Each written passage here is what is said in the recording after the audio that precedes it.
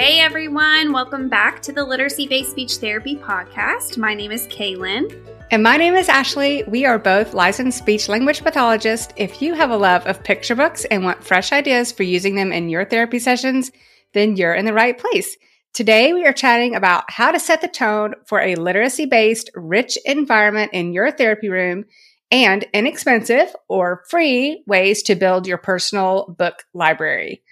So since this episode is airing in the summer's a great time to reflect on what you want to do different for next year, things that went right in your therapy room in the past year, things that worked well or did not work well. So you may be returning to your same school with a caseload that you already had. Some of the kids are familiar with your therapy room and your routines. Maybe you're not sure about how they would respond to you shaking things up in your therapy room. And if you haven't had a heavy emphasis on using books in your therapy sessions, you might be wondering, well, how are they going to feel differently if I do all of a sudden start using books more prominently in our sessions? And then some of you may be starting in a new school placement or fresh out of grad school, and you're wanting to just establish and set the tone for a literacy-based environment. Whatever your situation, we wanted to share some tips on how to build your library and how to establish your therapy sessions with a literacy focus. First, let's chat about how to find books for your therapy room.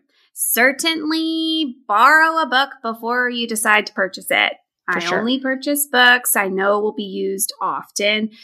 You could go browsing at a bookstore or a library, or if you're like me, I don't have time to do any of that. And so I often go to YouTube read alouds and I'll just search for the book title and do a read aloud. And there's usually tons of options to choose from. You don't want to drag all three of your toddlers to Barnes & Noble? No, thank you. And another way that I have found is I have the Libby app, which is the library app, and I listen to audiobooks. But I've also seen that I can sometimes, if I find one of the books that I want to research, I'll find it on my Libby app, and it gives me like a Kindle version of the book. So you can also preview it that way. And then you don't need a large personal collection to get started. Get some books that can be used with multiple ages, and then add one or two for each holiday. It's very tempting. It is addicting to buy books, but you don't have to have this huge library.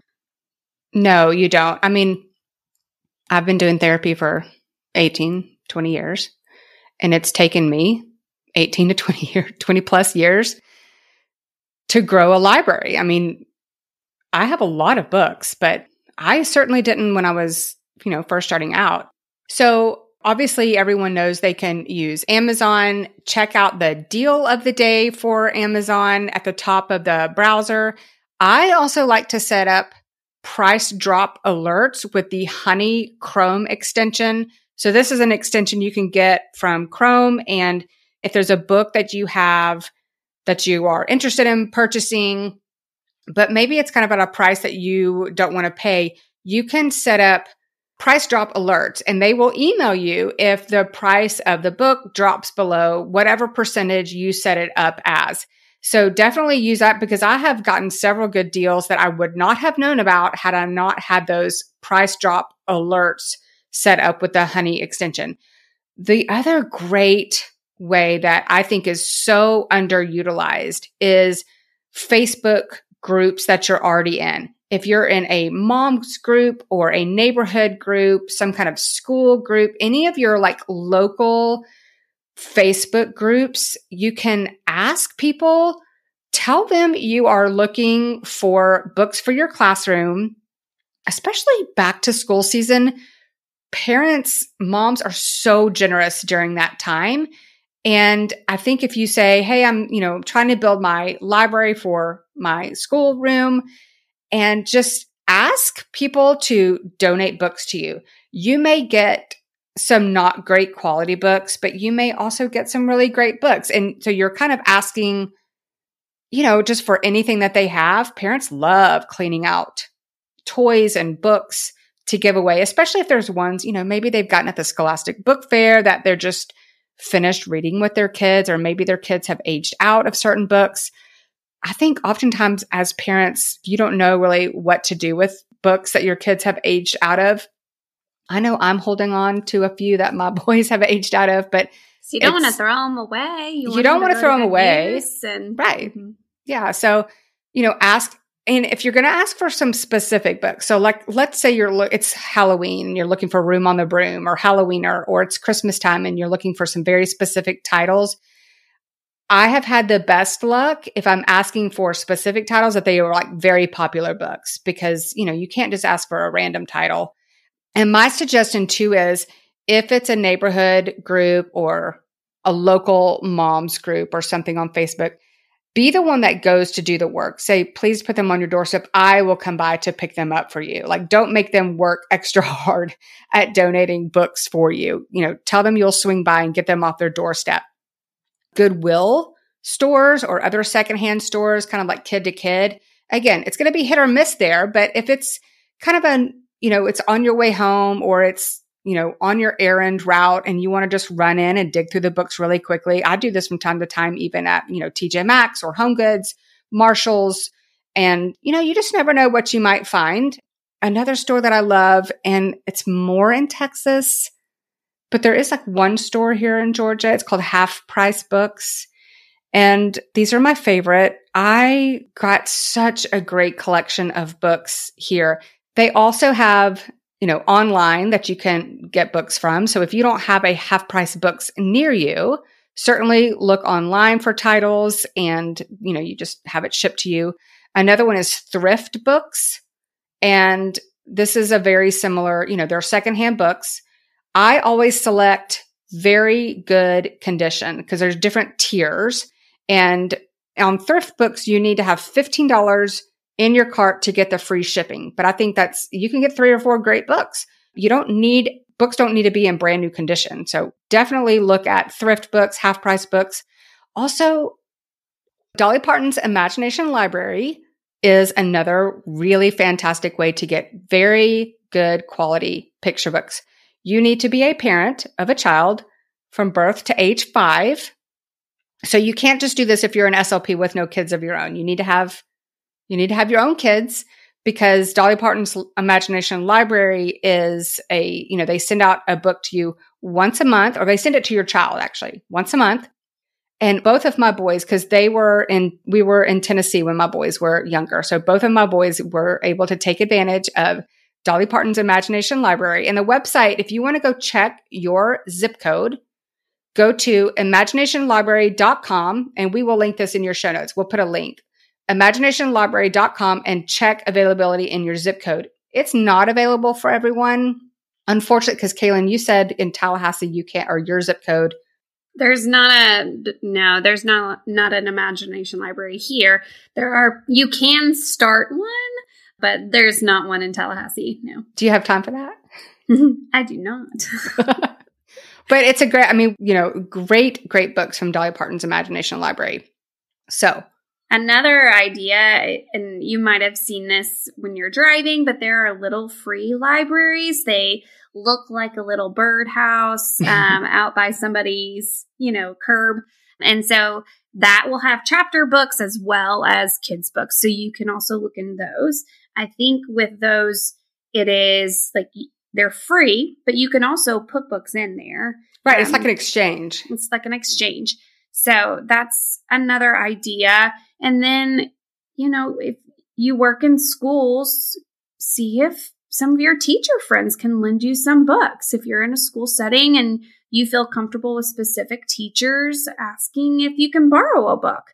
They may have a classroom library you can pull from. And so this is another great way to collaborate with these teachers. Another way, please use your local library. Please. Or your school library. You're paying for your local library. Yeah. I mean, your taxes are paying for your local library. Yeah, your taxes are paying for it. And then just a heads up for if the holidays, if you're wanting to get a really specific book, like Room on the Broom, make sure you either put it on hold so that you can get it, or make sure to check it out weeks in advance because they will probably go pretty quickly.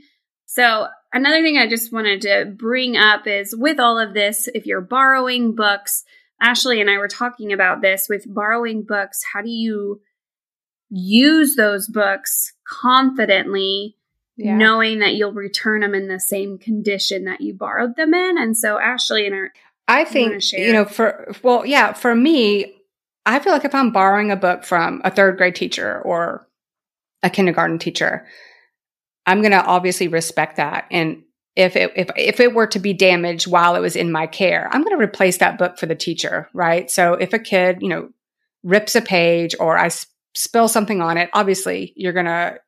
So I think, borrow knowing that it's someone else's and you may need to replace it. But I think it's still a great opportunity, especially even to, like you were saying, collaborating with the teachers.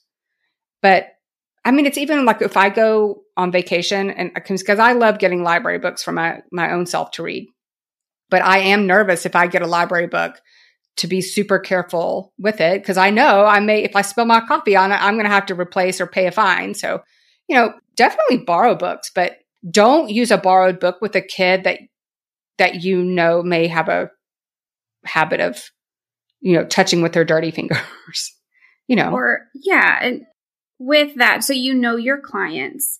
And right. So you can also teach your kids how to respect a book too. Yes. This goes to part of that. And even saying, hey, we have to be very careful with our books and, check their fingers. And because if they've just come in from recess and they've got grubby fingers. And also you want them to have positive experiences with these books. So you want them to be able to handle it, just to learn how to respect the book.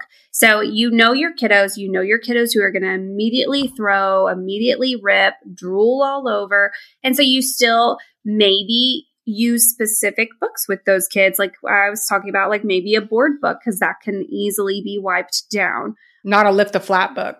Not a lift the flat book. That's very tempting. Get a touch and feel book for kiddos who really need that. But yeah, so you're just teaching them how to respect it. And so if you are going to borrow, don't be fearful to borrow from the library or from your friends. Just know which kids you need to be a little extra mindful with. And then as you build your library, same thing. Keep that in mind when you are buying paperback and board book kind of. Right. Okay, well, let's shift our, topic a little bit and talk about setting the tone or expectations in your speech room. I think if we are having a literacy focus and, you're wanting to use books more prominently in your therapy room, have a lot of books on hand, very visible in your therapy room, as opposed to all of your games prominently or toys prominently, in their face. Maybe even, have books, the covers facing out instead of just the spines so that you're enticing them. Have them on display. If you have a whiteboard, change them up and have one or two books kind of sitting out to entice the kids to pick them up. Have some on your table, have some in baskets or buckets, all in plain view for kids to see. And then they will recognize, oh, she's always got books out in her therapy room. Books are what we do in speech therapy. So you want them reaching for those things instead of a toy or a game. Put up a little curtain to hide your toys and games and have the books be the focus. Again, it kind of goes to the tone of your room. A great example of this to foster a love of literacy and a love of picture books. There was a restaurant that we used to go to quite often in Dallas.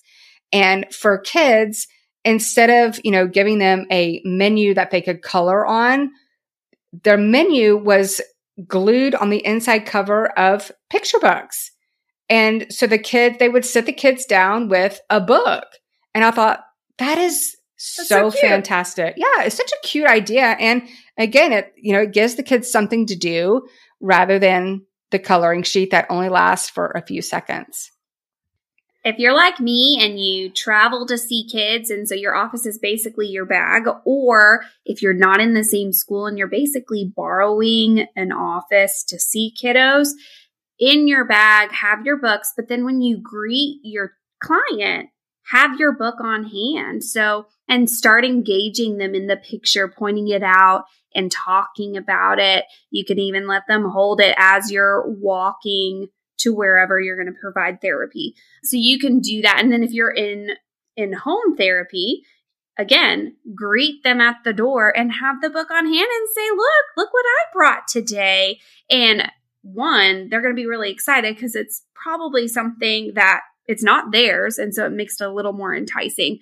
So you could also set your tone in your in-home practice as well as if you're going into schools or you're changing schools and you don't have like a specific office. Another idea is you can carry 2 books and give the students a choice. It lets them feel like they're in charge. So you can show them, look at these 2 books that I brought today. Which one do you want to read today?